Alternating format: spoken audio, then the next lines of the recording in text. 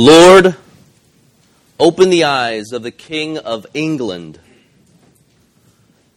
Those were the last words and the last prayer of Reformer William Tyndale, spoken as he was tied to the stake and martyred by the Roman Catholic Church in 1536, just 42 years old.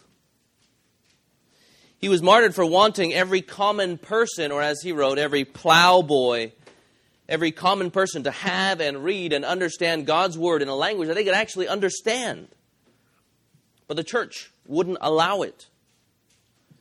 By the emperor's decree, it was all in Latin, and no common man could understand it, which meant that the gospel, in effect, was hidden.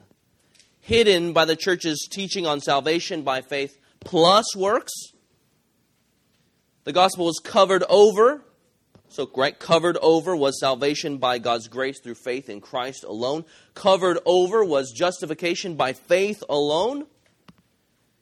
And if God's grace is what is needed to be saved, right? If God's grace is the only thing that can save man from sin and judgment, ultimately in hell, the Bible says, it's no wonder that Tyndale dedicated so much of his life to uncovering the grace of God through Jesus Christ as revealed in the Scriptures.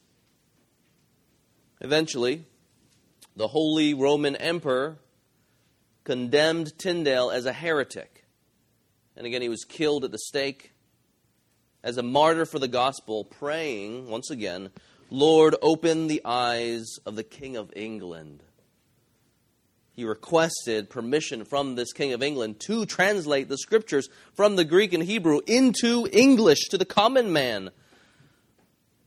But his eyes remained closed, and the Holy Roman Emperor's eyes remained closed. Tyndale was unashamed of the gospel and the Word of God because in it, God had laid down the way of salvation by faith alone in Christ. Friends, this boldness for the gospel is not unique to 16th century white dudes in England. If you read church history, right? If you read church history, we see that this boldness characterized many a man and woman who gave their lives to bringing God's salvation to the ends of the earth. And the Apostle Paul is perhaps the most famous of them. We see the Apostle Paul's boldness in our passage this morning, found in the book of Romans chapter 1, verses 16 and 17. I invite you to go ahead and turn there with me now. Romans chapter 1, verses 16 and 17, found on page 939, if you're using one of those black Bibles there in front of you. These two verses here are the theme of the entire book of Romans, many think, and I would agree here. And in these verses, in these theme verses for Romans, Paul lays down reasons for why we should never be ashamed of the gospel. The Apostle Paul wrote this letter. It was a letter to the Roman Christians, the Roman church in the mid to late 50s A.D., and though he was a missionary, and though he did a lot of work around the Mediterranean Sea, he had never been to Rome. He did not plant the church in Rome, but he knew some Christians who were already there. And in Romans chapter 15, he states so clearly that his desire was to go and visit them, as well as to take the gospel to areas of Spain and other parts of the world. Planting new churches through the preaching of the gospel and then visiting those Christians and caring for those Christians is what his God-given burden and calling was as Christ's apostle. If you look there in Romans 1:11, right, you see Paul's desires in these earlier verses of chapter 1. It is so that, right, he wants to go and visit them, so that I may impart to you some spiritual gift. Right, this is like spiritual wisdom to the gospel. It's basically wisdom into the book of Romans. In 1:13, it says there, he wants to go there that I may reap a harvest among you as well as among the rest of the Gentiles. Thinking of Spain, that's where he wants to ultimately go. And then with those desires, Paul says there in verse 15, go ahead and look there. He says, so, with those desires, with that obligation to Jew and Gentile, the whole entire world, with those desire to reap a harvest, he says, so I am eager to preach the gospel to you also who are in Rome. Then you have the theme verses, explaining why he wants to preach the gospel in Rome and then to the ends of the earth. Look there at verse 16. For I am not ashamed of the gospel, for it is the power of God for salvation to everyone who believes, to the Jew first and also to the Greek. For in it the righteousness of God is revealed from faith for faith, as it is written, the righteous shall live by faith. From this passage, Paul gives us 3 reasons why we should never be ashamed of the gospel. Now, we can break it up into more reasons, but let's just think about big categories here. 3 reasons why we need not be ashamed of the gospel. Let's dive into reason number 1. He says there in verse 16, first, it is the power of God for salvation. It is the power of God for salvation. You see this in the grammar of the Bible, right? I am not ashamed of the gospel, for it, that is the gospel, is the power of God for salvation. So you have a reason here why he's not ashamed. The reason why he's not ashamed, the reason why he's going to go preach it all around the world, is because it is the power of God for salvation. Many scholars note, even if you click on, let's say, if you got your dictionary application on your iPhone or whatever, if you click on the word power, it's easy to note that, our word dynamite comes from the Greek word here for power. The Greek word is dunamis. And the English word dynamite, comes from the same word. Or if you speak Spanish, dinamita. I'm pronouncing it wrong. I'm butchering that, but it's the same thing. So imagine, just to give us a visual. Imagine a landslide of rocks covering up the exit to a mine, trapping miners in darkness, right? Without access to food, without the needed supply of oxygen. What is it that is able to clear the path that brings their deliverance, their salvation? It is dynamite, the power there. It clears the path. Now, spiritually speaking, the thing that brings about salvation, that has the power to save, that actually effects salvation from slavery to sin to salvation, eternal life, is the gospel. It is the power of God unto salvation. But to be more specific here, it is the preached gospel that is the power of God, right? That's why he wants to go around and preach it. I am eager to preach the gospel to you. It is the preached gospel, the heralded gospel, the shared gospel that is the power of God to save. By God's design, man shares God's gospel, and God's power works in it by the Holy Spirit to bring sinners to salvation. This is once again why he says he's eager to preach the gospel in Rome, Spain, Jerusalem, all over the world. It's a fascinating truth here. The gospel that man preaches is God's power. Today, what is the power of God? Where do you locate the power of God? Not only would we locate the power of God in an actual event in history, namely the cross and the resurrection, or the incarnation, the cross and the resurrection, but also in the very news that Jesus accomplished those things.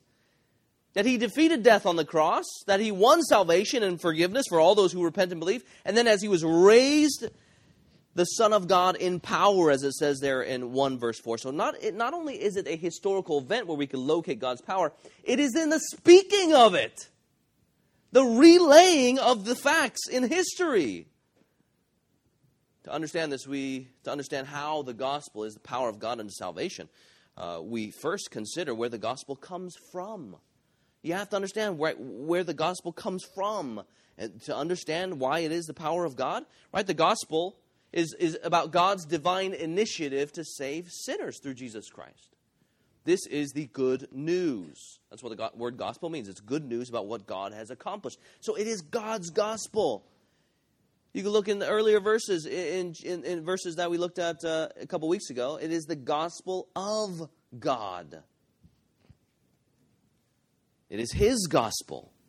So think about that, right? You have the king of the universe, saying, look, this is the message I want you to go out into the world. It is his gospel that where his creation had rebelled against him and earned for ourselves just condemnation and eternal judgment in hell, God offers good news.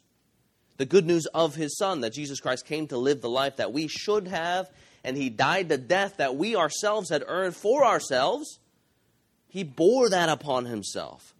The righteous for the unrighteous. And so he was wounded for our transgressions. You get this idea of substitution, where we should have died, right? Suffered execution. God in his grace and his mercy provides Jesus to bear that for us, to be our substitute. And so God's wrath, in fact, is satisfied. 3 days later, Jesus Christ gets up from the grave, showing that payment has been made, and so therefore everybody who repents and believes can in fact be saved. He was raised from the dead, the Son of God in power. He was installed to the right hand of God, and all things are under submission to Him. This is the good news, that through Jesus Christ we can in fact be saved. Salvation is possible through Jesus Christ. It is God's gospel, right? And then we as Christians are sent out by God's command. It is God's gospel by His divine command with this divine message, and we are His divine messengers to go out into the world on authority of the King. Why is the preached gospel the power of God? Because we are messengers of the all-powerful one. And our message is the gospel of that all-powerful one. Right? So in my heralding and in your sharing of the gospel, we are charged to speak His words, which have absolute authority. And the gospel we share testifies of Christ's power as He conquered sin and death on the cross, defeating death and Satan. So, Christians, you guys realize that in the gospel, the message, you have this invitation from the King that you are to go out into the world, inviting fellow sinners to repent of their sins and know fellowship with the one true King, with divine authority, divine command, carrying the divine message. But in it, there is power. In it, there is power. This is why, if we choose to reject the King's invitation, right, there are consequences. His words carry power. And then if we are to accept the King's message and lay down our weapons of war, our spiritual hostility, then the King receives us back into fellowship with Him. The message itself has power. You can think of like Ezekiel chapter 37. You don't have to turn there right now, but Ezekiel chapter 37, you have God bringing His prophet Ezekiel to the valley of the dry bones. In Ezekiel, God tells Ezekiel to look out over this valley, and He says that there are just dry bones that are so dry and dusty.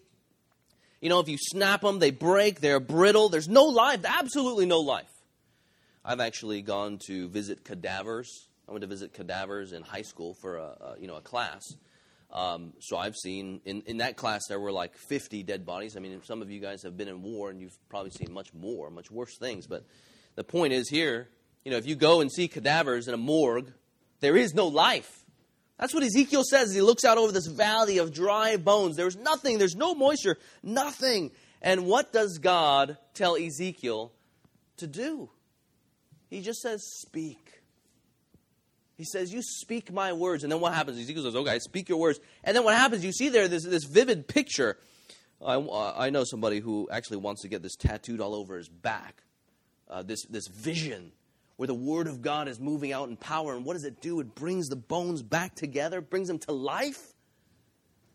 That's what happens there. The Word of God is power. And then, in Isaiah 55, verses 10 and 11, you see there that His Word goes forward, just like the rain comes down from heaven and actually brings up the fruit of the land. So God's Word comes down from God, and it accomplishes what God determines of it. The Word of God has power. If you're looking for the power of God unto salvation, where do you locate it, friends? It is in the gospel of God, and we are to go out with it. Now, some will receive it. Others might trample on it.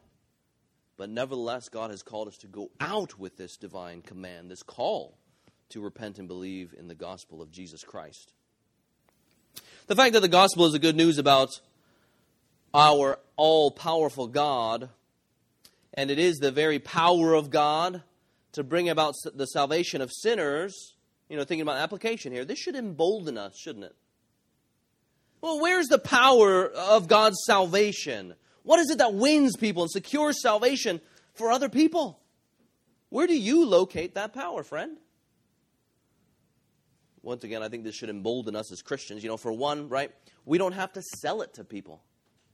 Isn't there great freedom knowing that the power of God is in the gospel and not in fancy PowerPoint presentations? It's not in your ability to convince people of the truth. Right? So you don't need to be a good salesman to be a sharer of the gospel. You don't need to know how to do marketing pitches and how to close deals in a worldly way to be a sharer of the gospel. But what you do need to know is how to speak about your good and loving King and what He's done for you. You need to learn how to speak about this good and loving King who has freed us from the bondage of sin, and how He Himself, like a judge, the only judge, has pardoned us, granted us eternal life through His Son. To use family language, all you need to know is how to speak about your loving Father and how He has adopted you into His family because of His mercy and His grace. So friends, all you have to do is be a faithful messenger who speaks the message that God Himself has entrusted to us. Right, we see an example in Paul the Apostle in another letter, in 1 Corinthians. Go ahead and turn there. You can just go one letter to the right.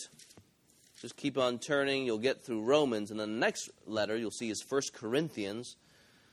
This was a letter written by Paul to the church at Corinth.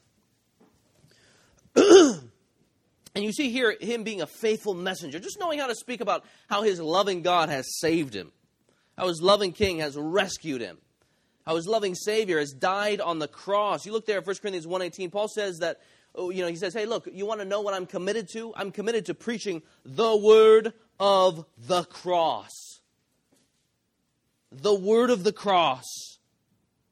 Why is it? He goes on to say in that verse, because it is the power of God to those who believe. That's what he's committed to. And he goes on to say there in chapter 2, verse 1, and when I came to you, brothers, I did not come proclaiming to you the testimony of God with lofty speech or wisdom, because there the Greeks really appreciated this ability to be a great orator. They appreciated rhetoric. He's saying, no, I'm not going to go with that. He said, look, I did not come to you speaking the gospel with lofty speech or wisdom, for I decided to know nothing among you except Jesus Christ and Him crucified. That's what he's committed to. He knows that. He's committed to that because it is the power of God to those who believe. The question then for us is, friends, do you know your Father and His goodness and His love and His mercy in giving sinners His Son? Do you know it well enough? Do you know Him well enough to tell other people about Him? How many times maybe you've heard just, this boyfriend and girlfriend, they're in love with one another, and one person just going on and on and on about this other person, right? They know their loved ones. Think about how people share their passion for their children and their grandchildren. They got like 1,000 pictures on their iPhone. They go on and on and on, right? They know their grandchildren. They enjoy their grandchildren, their relationship.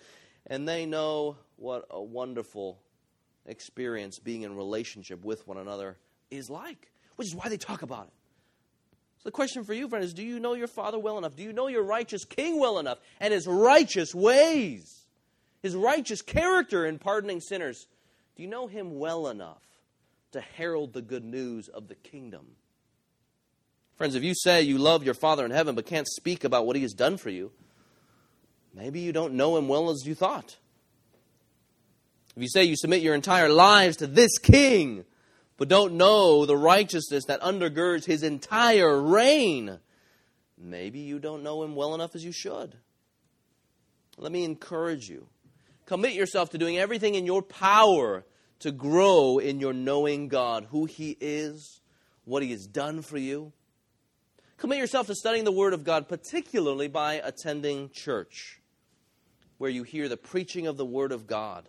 And let me encourage you, in the back of the bulletin, you'll see that next week, Oscar's going to be preaching from Philippians, the week after as well, so two weeks in a row. He's actually going to be starting a series through the book of Philippians. So just take that, the back of your bulletin, you see those verses, just read those verses every single day. And then that'll just prepare you all the more to come and hear the Word of God preached from Oscar or myself or anybody else here that preaches. That's one way that you can give yourself to knowing about this God and what He has accomplished for you, all by His grace and His mercy, His love. I'm thinking about evangelism here. He's eager to share the gospel. So naturally, we want to think about us being eager to share the gospel. But if you are not eager, if you are ashamed, if you cower, you got to ask yourself where you have located the power of God unto salvation. Is it in your knowledge about all the things that are outside of Scripture? I know in talking with some of you guys that there's fear, let's say, in sharing the gospel of Jesus Christ, that some guy got up from the dead and is coming back. And you go on and you share that with PhD researchers and you feel the fear of man, right? Is the power of God located in degrees? Or let's say, if you have nothing to offer in terms of financial gain and you're sharing the gospel of Jesus Christ with a multi-millionaire, thousands of employees all over the world, you're going to turn up and preach that gospel with power? Or have you located the power of God unto salvation in your own status in the world, in the world's eyes, how much money you have? Do you locate the power of God maybe in your ability to close the deal, to seal the deal, to convince all mankind with all of your awesome philosophical arguments that there is no better option than believing in God? While that is good, if we know depravity and sinfulness, you know that you can lay out all those arguments and some people won't give a rip about it. Why is it? Because the Bible says that we are hostile to God. And that hostility will trump arguments. And you know this too. If you're mad at somebody, they have good reasons for why they've done whatever they've done to make you mad, and yet you still want to persist in anger. Friends, where do you locate the power of God unto salvation? Paul says so clearly that it is the gospel. Repeating there, verse 16, for I am not ashamed of the gospel, for it is the power of God for salvation. That's the first reason why we should never be ashamed of the gospel, because God has located His power to save in the preaching of the gospel of Jesus Christ. Second reason why we should never be ashamed of the gospel, it reveals the righteousness of God. It reveals the righteousness of God. Now, again, just basic Bible study stuff. You're trying to understand the Word of God. You see there the logic that Paul is using as he goes from verse 16 to 17. 16, he says, the gospel is the power of God unto salvation. Verse 17, why is it? He says, for in the gospel, the righteousness of God is revealed. This explains once again why the preached gospel is the power of God that effects or brings about salvation. It's because God's very righteousness is revealed. Righteousness is a huge theme in the book of Romans. An absolute huge theme. Now, if you are unfamiliar with some of the Bible's language here, there's another word called justification. So when you read that word in Romans, you have justice or just, or you have justification, or you have righteousness. All those words come from the same root word in Greek. They're all related to one another. So if you're reading just or justification or righteousness, it's basically all the same thing.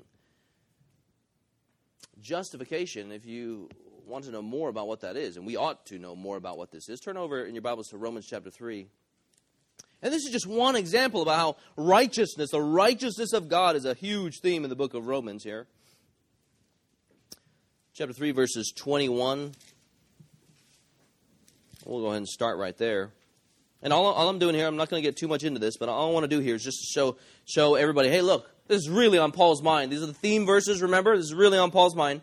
He says, but now the righteousness of God has been manifested apart from the law, although the law and the prophets bear witness to it. Well, here we go again. The righteousness of God through faith in Jesus Christ for all who believe. For there is no distinction, for all have sinned and fall short of the glory of God, and are justified, same right word, that means declared righteous, and are justified by His grace as a gift through the redemption that is in Christ Jesus, whom God put forward as a propitiation, or a sacrifice of atonement, as some of your Bibles might read, by His blood, to be received by faith. This was to show, once again, God's righteousness, because in His divine forbearance, He had passed over former sins. It was to show His righteousness at the present time so that He might be just, once again, same root word, and the justifier, that is, the judge who declares people righteous, of the one who has faith in Jesus. You see there, how many times does he use the word righteousness, or just, or justified, or justifier? Here in verse 17, we have actually God's mind. He gives us His mind. He reveals Himself as to what we need to be saved. right? So if 16 talks or mentions that the gospel is the door to salvation, 17 looks at why. It looks at the nature of the door. It helps us stop and appreciate all that goes into its making. Yes, 16 says the door to salvation, the realm of salvation, is the gospel. Now Paul says, hold on one second. Let's examine why it is. It is God's very righteousness. The reason why the gospel is God's power unto salvation is because in it, God's very righteousness is revealed. It shows sinners how to get God's righteousness. It shows sinners how to get God's righteousness. Now, maybe if you were reading the passage, throughout the week, you might say, wait, hold on one second. How is the revelation of God's righteousness good news? How is that gospel? If He is an all-holy God, which the Bible says He is, and He is the all-righteous God, who must, out of necessity, make sure that there are consequences for unrighteousness, then we, in fact, are in trouble. If we know ourselves, as the Bible says, that we, all mankind, are sinners and have rebelled against God in our sin, and we've rejected Him, we wanted to topple His throne because we want to be gods ourselves, in effect, then we are in trouble. Because His righteousness is going to be revealed, right? But that righteousness of God that's being revealed here in 17 is God's saving righteousness. It is His saving righteousness. So the reason why the revelation of His righteousness is good news, so just think about like a beam that goes into the darkness, the beam of light that reveals God's saving righteousness. The reason why that is good news is because of everything else that is being revealed upon the world. Keep that in mind. You look there at verse 18. Something else is also being revealed. And Paul here, he's setting the scene for the good news, right? In Romans chapter 2, Romans chapter 3, he's going to talk about how all men have sinned against God, and the rest of 1 and in 2. And then in 3, he brings up the good news, okay? So he's going to set this up. And where does he go in verse 18? Look there. For the wrath of God is revealed from heaven against all ungodliness and unrighteousness of men, who by their unrighteousness suppress the truth. God is revealing His divine wrath against all man. There's nothing less than God's judgment on our unrighteousness. So you see here what God demands of people. God demands righteousness from us. He is the all-holy God. He's going to hold us all accountable. We are unrighteous. He says that all men have suppressed God's truth in our unrighteousness. God demands righteousness from us. So you see the contrast there of what is being revealed. When we understand our sinfulness and the weight of God's demands on us and the wrath of God against our unrighteousness, there in verse 18, to then see that beam of gospel revealed righteousness. The righteousness of God to all who believe is wonderful news, isn't it? There is judgment for those who reject Him, but salvation to those who turn to Him. Verse 18 is bad news. The King demands righteousness from me. But the good news is that the righteousness which God demands from us, as one pastor put it, God gives to us. The righteousness which God demands from us, God actually gives to us. The gospel is the power of God for salvation, for in it the righteousness of God is revealed by faith. This righteousness is not a righteousness that we are infused with, as if we somehow are like a bank account of righteousness. Every good deed we do, we gain righteousness, right? We see the ledger increasing and increasing. No, that's not what it means here. We don't earn righteousness. We don't gain righteousness in that sense. We're not infused with righteousness. What he means here is that righteousness is credited to us. We are counted righteous. We are declared righteous before the judge. So we are just, but still sinners at the same time. We wear God's righteous robes. We wear the robes of salvation. This is what justification means. Again, we're going to get to this. This talks about His righteousness credited to us. That's definitely something you guys should know. If you are a sinner here, You should definitely know how is it that you get the standing, the status before God as not guilty, even though you're a sinner. It's because God has justified you. He has declared you to be righteous, even though you are a sinner. That's what we read in Romans chapter 3. We are declared righteous. Application for us as a church and us as individual Christians, as we think about this aspect of being unashamed or being bold for the gospel, I find many even, to be ashamed of the wrath of God revealed against unrighteousness. And really what that means is if we are ashamed of God's righteousness against unrighteousness, it really means that we are ashamed of His righteousness, doesn't it? There are many who are in fact ashamed of God's wrath and judgment against unrighteousness, and therefore, how we know we are is because we're uneasy to bring it up to our friends and family. But did you know, friends, that if we cover up the revelation of God's wrath against ungodliness, we actually hinder people from turning to the revelation of His saving righteousness in the gospel, but yet many are determined, nonetheless, to cover over sin, to cover over the revelation of God's wrath.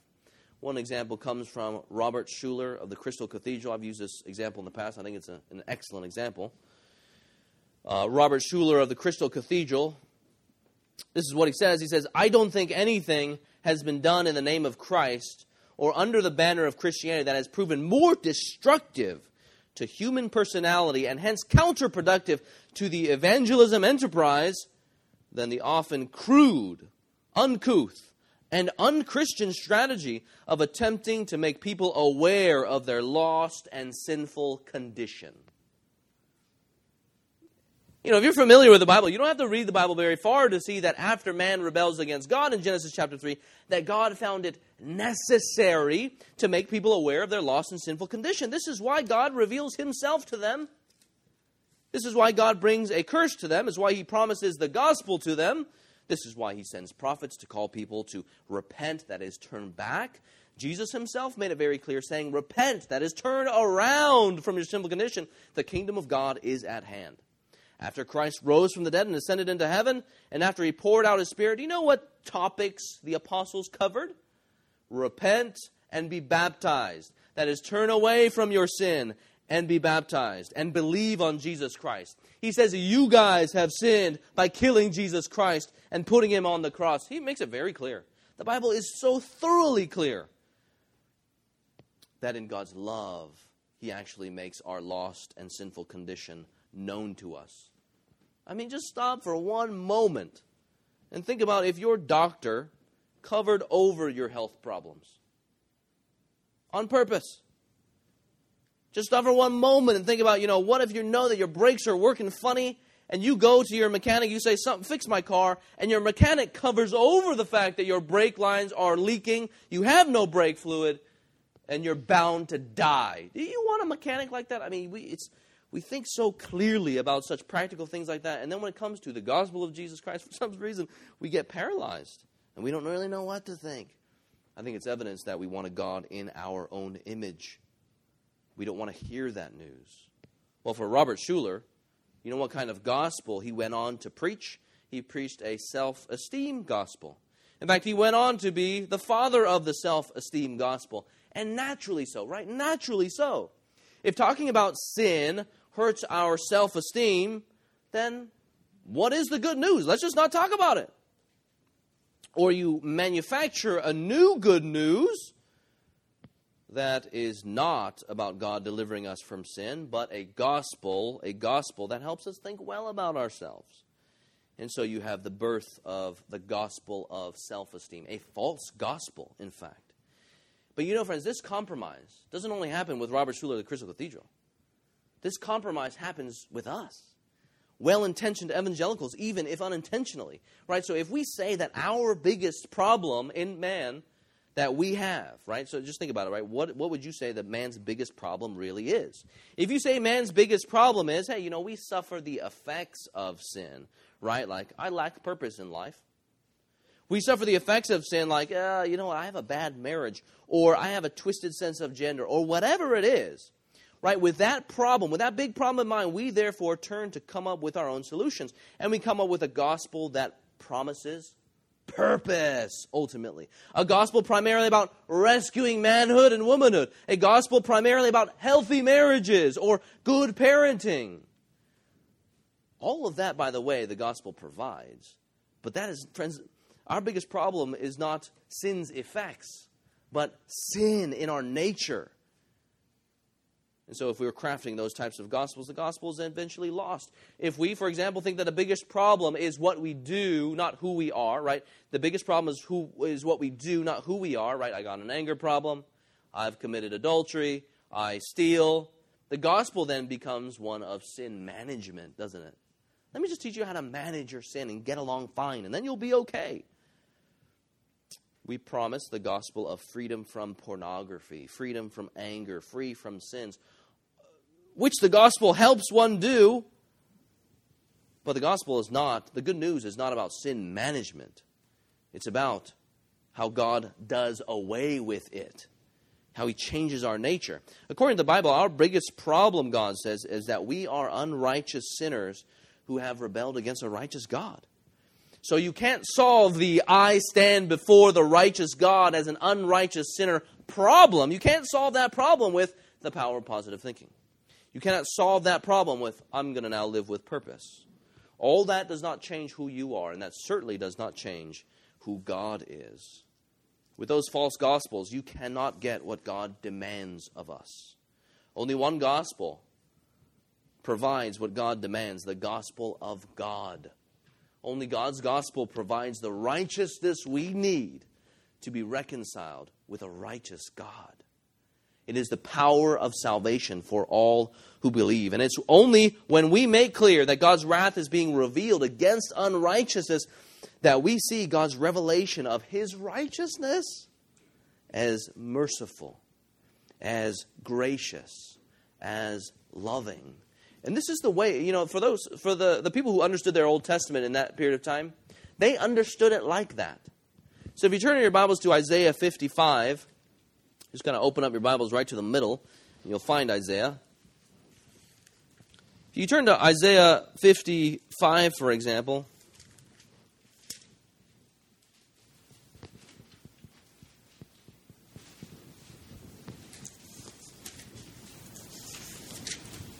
actually, I tricked you. It's 51. You see the language of righteousness and salvation together, right? That's what Paul's talking about. That's just straight out of the Old Testament. It is true that God's righteousness is being, or His judging, He will judge unrighteousness. His wrath is being revealed. But if someone were to hear those words and hear what Paul's saying in 15 and 16 of Romans chapter 1, they would hear echoes of all that's going on here. God's faithfulness, His love, His grace to save. You look there in verse 5, my righteousness draws near, my salvation has gone out.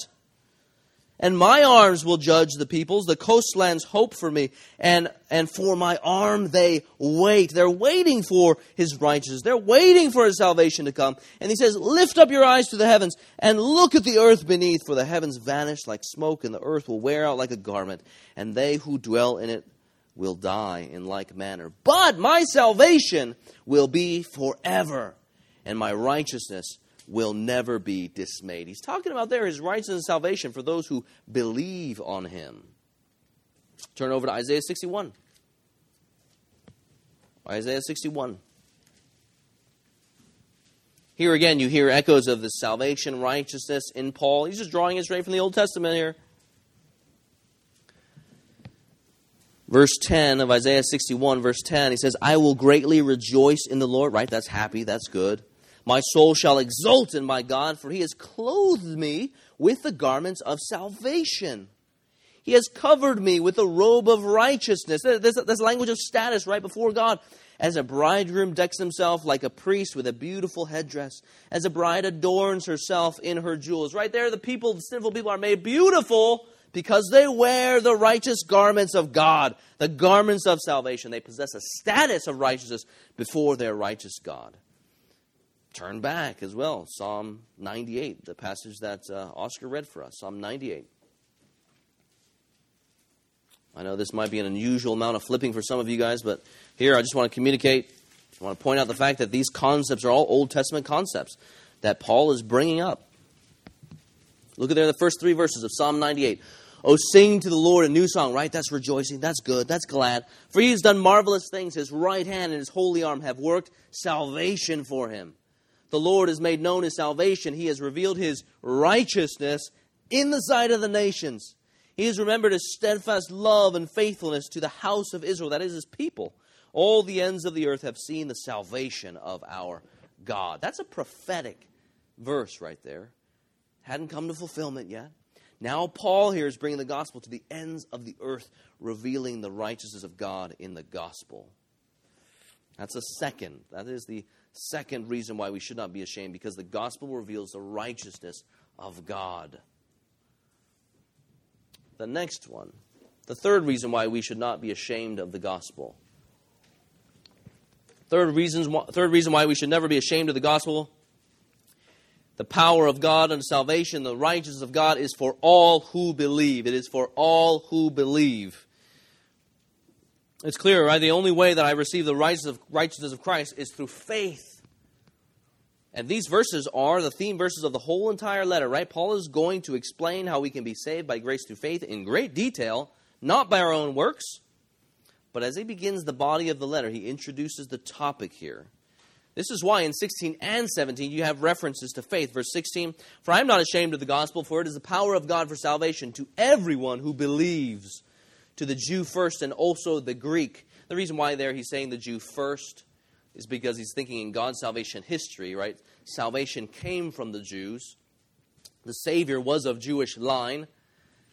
The Jews were preached the gospel to first, and it was the Jews who brought the gospel to the rest of the world, right? So that's why he's saying the Jew first, and then also to the Greek or the non-Jew. And the Jews, that's how they understood the world. It was Jews and then everybody else. But then in 17, right, you also have references to faith. For in it, the righteousness of God is revealed from faith for faith. There just means entirely of faith. Salvation is entirely of faith. As it is written, Old Testament quotation from Habakkuk 2:4, the righteous shall live by faith. It's always been about faith. It's amazing how we always want to justify ourselves through our own works, isn't it? We're always trying to explain away our sin. Well, this is the reason why I did it, and this is the reason why I stand right before God. I think you see that. If you're visiting with us and know yourself not to be a Christian, I think you see this in the way maybe that you compare yourself with other bad people, and you justify yourself. Maybe that thing that keeps you up late at night where your conscience is haunting you, and you want to justify that away. You want to put it away and say, yeah, no, I stand before humans, other humans, not so bad after all, and so you compare yourself, looking for the worst person on the world. I've never killed anybody. I haven't committed adultery, even though Jesus says if you've hated another person or if you've lusted after another person, you've already murdered and committed adultery. But you see that desire in you to write off your sins, to make yourself feel better about yourself. Even your conscience, friends, tells you that you cannot be justified apart from Jesus Christ and by a righteousness outside of yourself. So you don't have to turn there, but the book of Philippians, this is just innate in human beings to seek justification in other things. Just listen as I go over to Philippians chapter 3, right? Paul, he himself says that no, we are justified by a righteousness.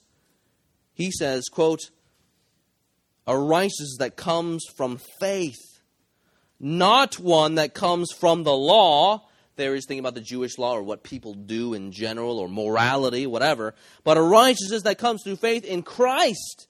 The righteousness from God that depends on faith, that is belief, that is turning away from your sins and relying on Jesus Christ. And if you turn over to Romans 10, go ahead and turn over to Romans 10. Here Paul is writing to the Jews and he's speaking about, the Jews who are depending on their own works to save them.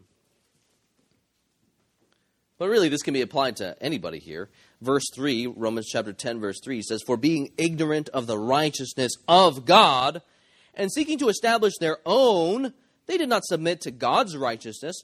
For Christ is the end of the law for righteousness to everyone who believes.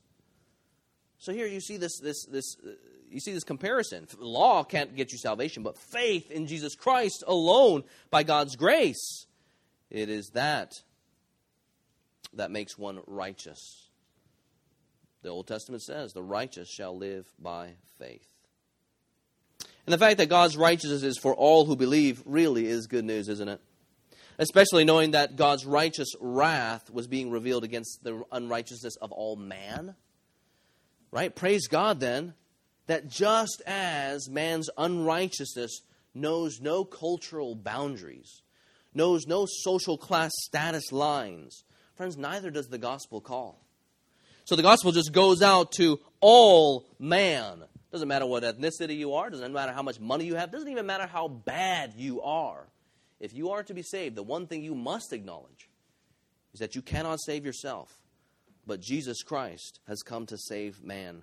You see here the expansiveness of God's salvation. There in verse 16, once again it says, to the Jew first, and then to everybody else, and also to the Greek. So if you're visiting with us once again, and you know yourself not to be a follower of Jesus, I don't know what you think about the gospel or Christianity and who exactly it is for. But I hope these verses make clear to you that the gospel is for all sinners. God's righteousness, once again, is for all who believe. It doesn't matter what your cultural background is. It doesn't matter what kind of family you come from or whether you have a high school diploma or not. This passage, friends, calls you to examine your life and ask yourself, friends, if you're in my unrighteousness, how will I stand before the righteous God? A wonderful thing here we see in these verses. The good news is that Jesus Christ, His righteousness is available to all who turn from their sin and believe on Him. And you will be forgiven, made right with the King, adopted into His family. You will know His Spirit, the Spirit of salvation, and you will be declared righteous in His sight. As we make a way to our conclusion here, God's salvation is made known to sinners in the gospel. There is no need to be ashamed. Why? Because it is the power of God. Because God's righteousness is revealed. And it is the power of God to salvation to all who believe. Christian, as we grow in our understanding of what the gospel is, according to God's good design, we will grow in boldness for that gospel, and we should not be ashamed. And when we realize what is at stake if the gospel is not preached, we ought not be ashamed. This is why Paul wanted to take the gospel to the ends of the earth, even if it meant suffering for the sake of Jesus Christ. This was the case for all of the apostles and many disciples of Jesus Christ, like the English reformer William Tyndale. He gave his life to uncovering the gospel of Jesus Christ in the Scriptures, and so he was martyred. God's plan of salvation was revealed in the gospel. Salvation was at stake in the gospel. This is why Bible translation was a necessary passion for him, as he was the first one to translate the Bible from its original languages into English.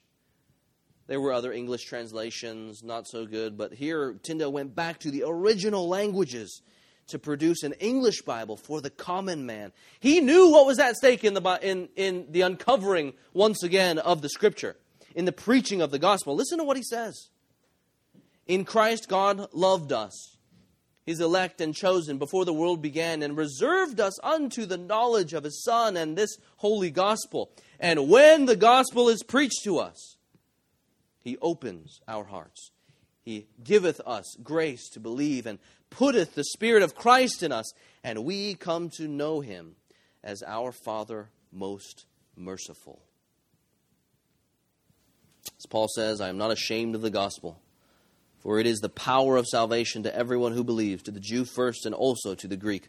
For in it the righteousness of God is revealed from faith for faith. As it is written, the righteous shall live by faith. Let's pray together.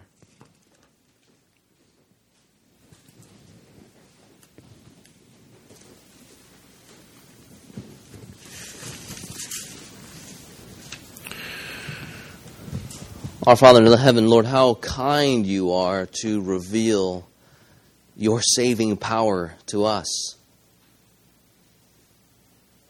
Even though we were heading straight into your judgment, by our own desire and choice, as the Bible says, we were hostile against you, yet, Lord, you chose to reveal yourself and save.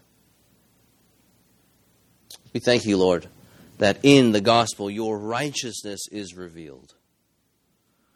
We thank you, Lord, that you have no problem. You delight in counting sinners to be just and making them righteous by your holy decree.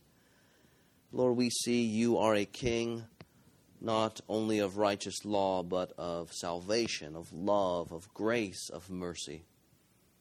Lord, we thank you that by your divine decree, you told your people to go out to the ends of the earth, inviting people to the banquet table of the King, where we could know you and sit with you and dine with you and have fellowship with you.